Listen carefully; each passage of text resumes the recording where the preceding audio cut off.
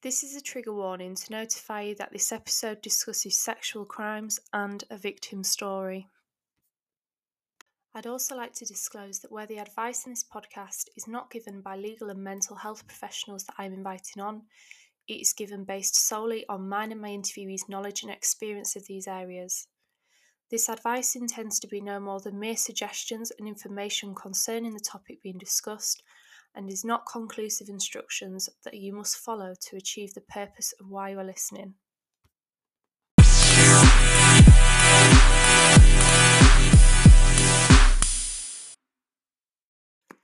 So today's episode is going to focus on sexual assault and rape. I'm dedicating this month's podcast to discussing sexual crimes in support of April, obviously being Sexual Assault Awareness Month. But I also want to widely cover this area because I feel like sexual crimes are so common, yet so many people don't understand still how it's regulated, and a lot of victims feel still that they're responsible for their attack. And even perpetrators are very unsure about what constitutes consent sometimes. So, actually, this can contribute to a very serious situation, but has arisen out of a lack of education. So, all this sort of stuff will be discussed throughout April, but today I'm going to share a victim's story on behalf of the victim. They're remaining anonymous, and that's why I'll share it for them. But they have suggested that they found it difficult to open up to their family about what happened to them. So, I'd also like to share some suggestions that may help you if you are someone who is also a victim and are struggling the same way. So, how this episode is going to be structured is I'll start by sharing the victim's story. She's given me some very clear instructions about what to say, so I'll follow that firstly. And then I'll have a little discussion about her story. And in doing that, I'll then detail some tips about how you can open up to someone if you're wanting to talk to someone but you don't know how. And I'll use this story that I'm discussing today to try and make these tips relatable and put them into context.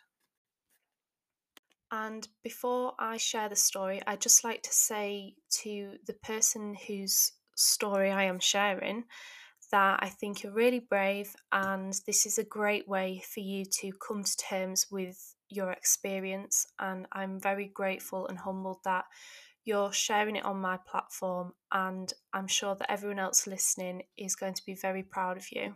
So, I'm now going to read the story that the person has sent over to me. I've only ever read about topics such as rape and sexual assault and felt upset knowing that women have gone through something so awful. I never thought something like this would happen to me. 3 years later, I am still coming to terms with it. There are nights I can't sleep, I have awful nightmares sometimes, and there are days I feel so ashamed that I let someone do that and have that power over me. But in that moment, everything you are taught and told to do goes out the window and it's replaced with fear. I can't describe to you how scared I was in that moment.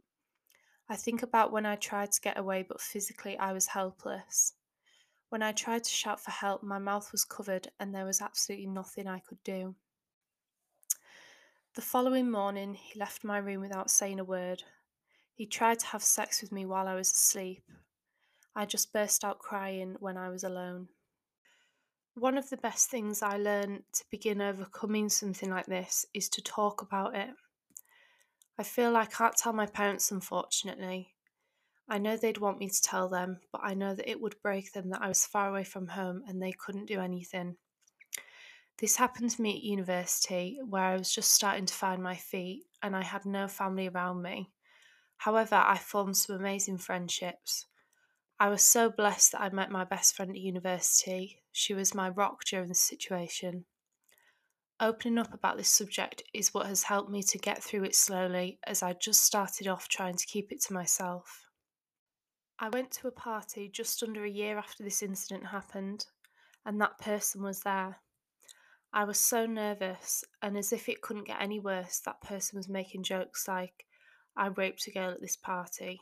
trying to get a laugh out of it. No one laughed, and I actually pitied his behaviour just as the others did. I have now moved back home from uni and not seen this person for nearly 2 years. I've blocked all form of social contact and I'm slowly starting to feel safer within myself.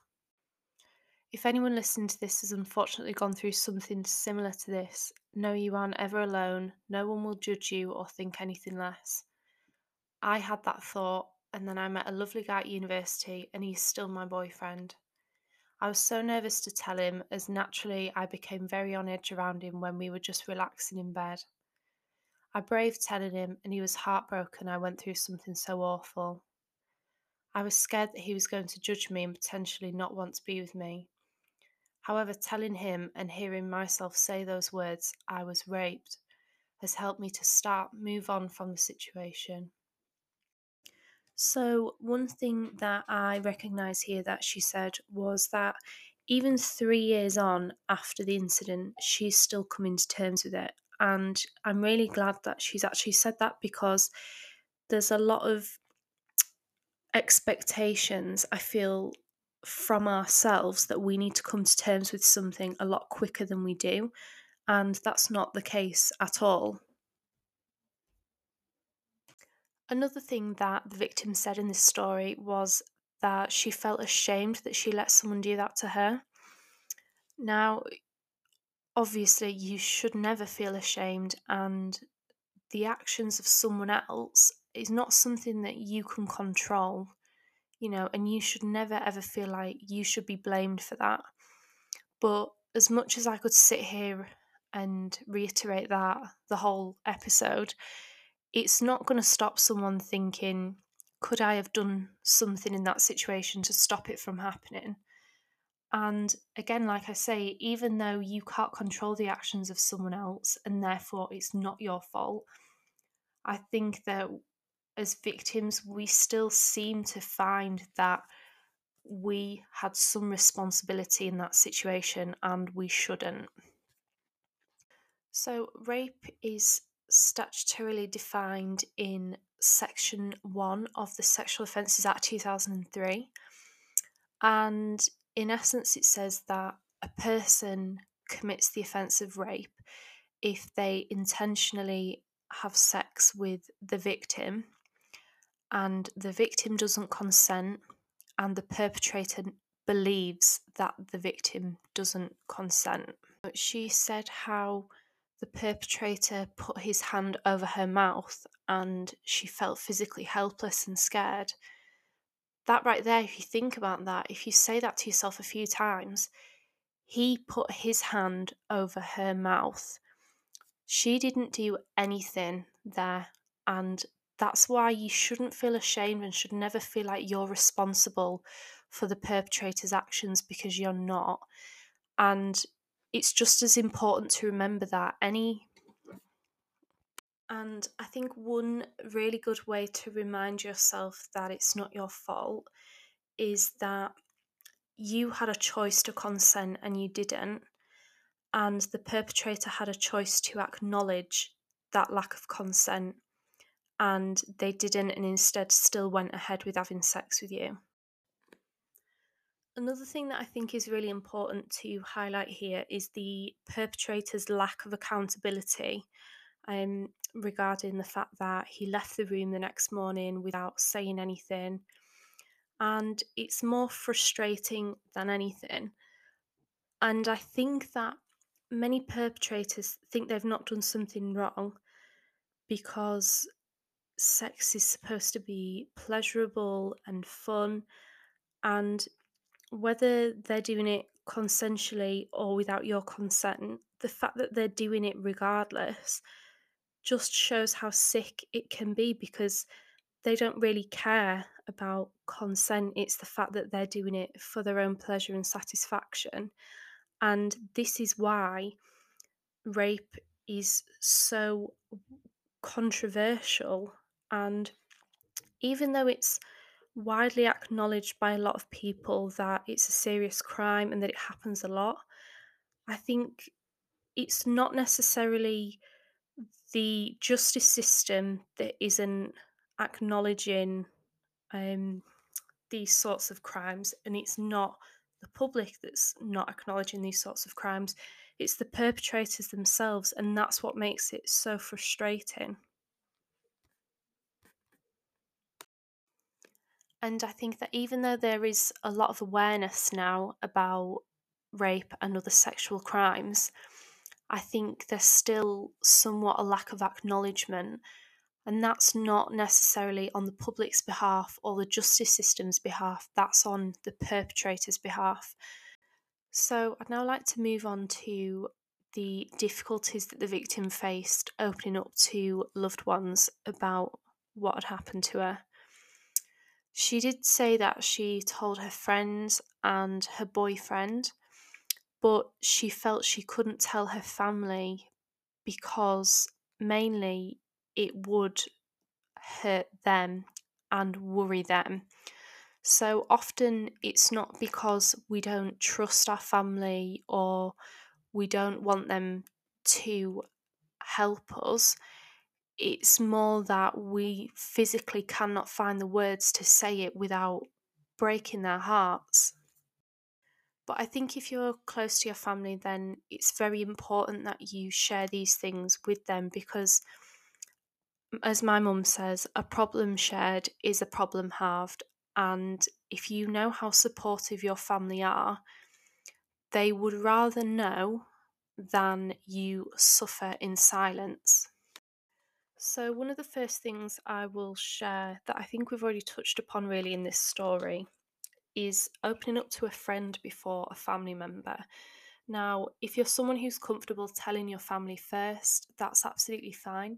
But if you're someone like me who found it really daunting to have your parents or someone like that in your family know a bad situation you've been through, then I would say speaking to a friend who is the same gender and the same age, or perhaps someone who has had a similar experience, that could be good as sort of a trial run for you telling your family, because I think they will be able to relate to how you're feeling, whether they've been through something or not. And if they haven't been through something, obviously they won't be able to directly relate to your circumstances, but it might be easier, say, if you're a young person, let's say you're a teenager. I know that there are older people who think that teenagers get involved with sex because they're irresponsible, and speaking to another teenager could probably comfort you in the sense that that's not what everyone thinks, and what other people think doesn't matter. So I think having a friend who you can relate to and who can relate to you in one way, whether it be your relationship with your family, you're the same age, you've had the same experience or a similar one, they'll be really good for understanding the position you're in and the difficulty that you're facing with opening up to your family. When I first told my parents about something that I'd been through, I think I was already very, very upset about something else, something completely unrelated that had happened, and we were all a bit flustered and frustrated. And that actually felt the best time to bring it up because them emotions were already running high. And part of me does wish that I was able to sit down and tell them when I was in the right frame of mind to do so. But at the time, it just felt right to just get it out of my system. And even though that was what was best for me at that moment, it was still very, very daunting. So I wanted to share some tips if you are someone who is sharing, whether it be with your family or with a friend or anyone at all, and especially if you're sharing something for the first time, how you can do that and how you can make the situation a little bit less daunting, or perhaps who might be best for you to tell, things like that. And I'm obviously going to say that you can talk to me as well. It would be silly not to. Um, like I've said before, my platform really is just about not only educating but supporting you if you've been through something difficult. And like I said, with having a friend, it's really important that if you're telling someone for the first time,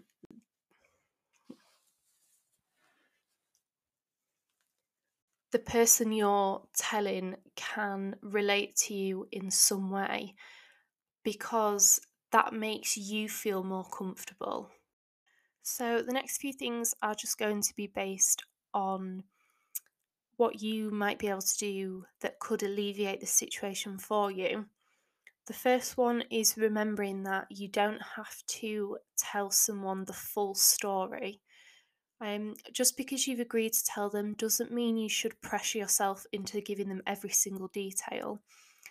I know that I can relate to this quite a lot because I remember when I was opening up to my friends, my closest friends, about something I'd been through, and I didn't want to share some details, but I felt like if I didn't, then I wasn't telling the truth totally.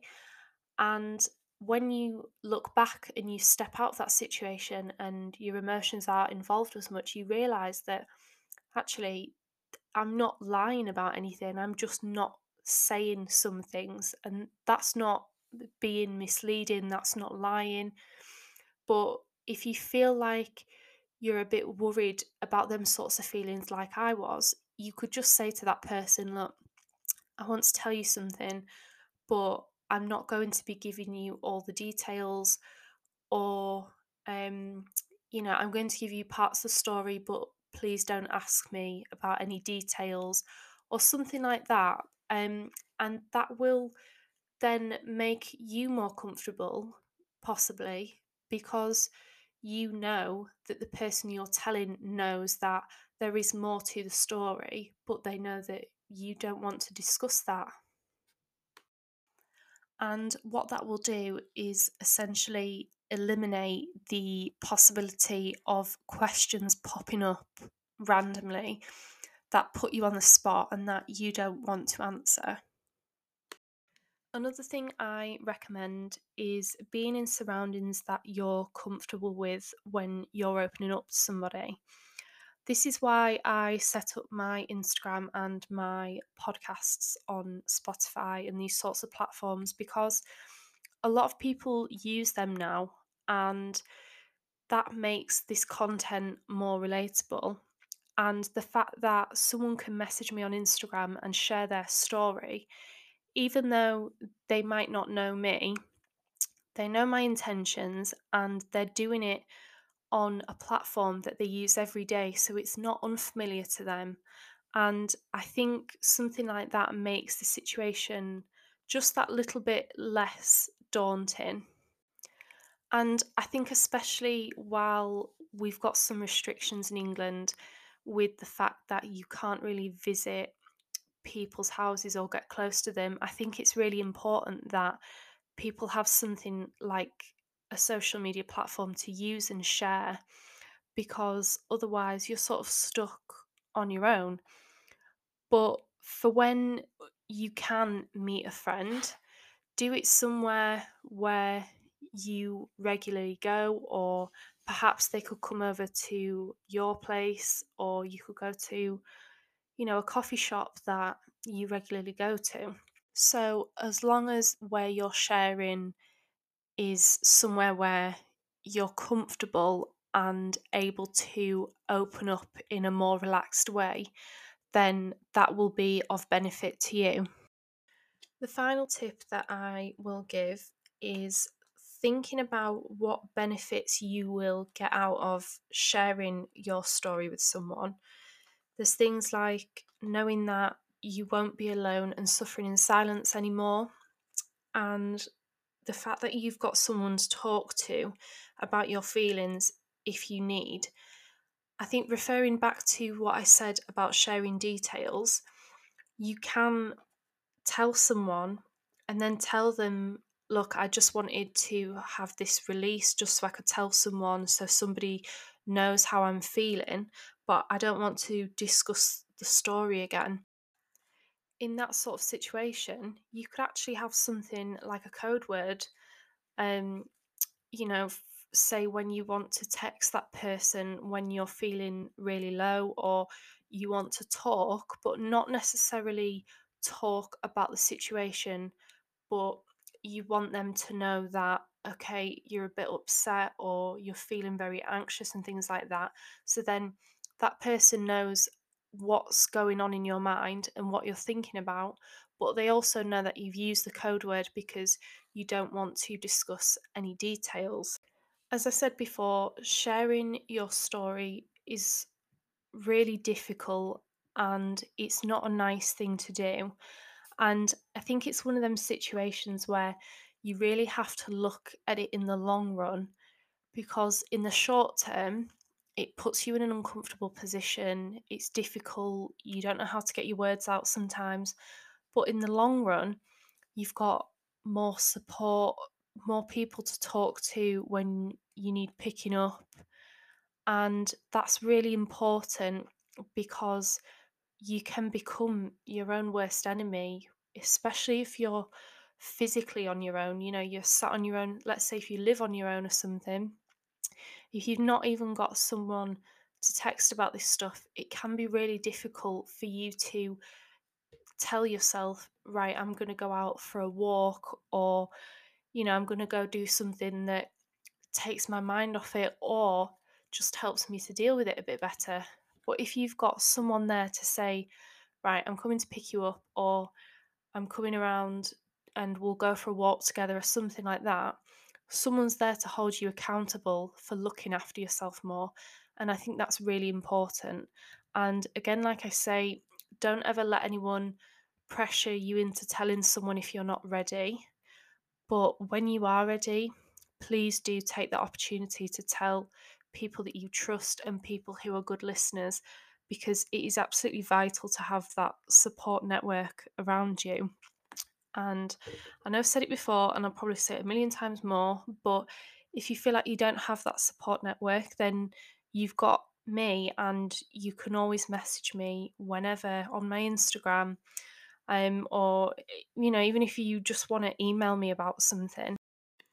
So again, I'd like to say thank you for the person sharing their story. Again, it's such a courageous thing to do, whether you're anonymous or not, because having her tell me that story and sharing them details is difficult enough. And the fact that it's now out on a platform, like Spotify, is probably quite nerve wracking, but it's just something that you've got to take the plunge with. And trust me, if you're sharing your story in the long run, it's going to give you so much confidence.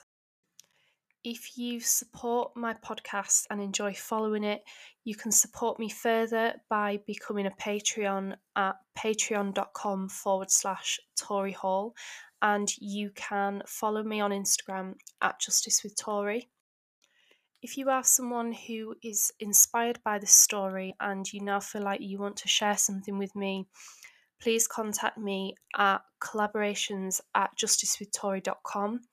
Or for any questions or information about what I do, you can email me at inquiries@justicewithtori.com. Or you can message me on my Instagram, which is at justicewithtori. My personal account is also linked in the bio of that, so you can contact me on there as well. I really hope that the advice that I've given today and the suggestions that I've made are useful to you. And if you find that they are, please do let me know. And thank you for listening.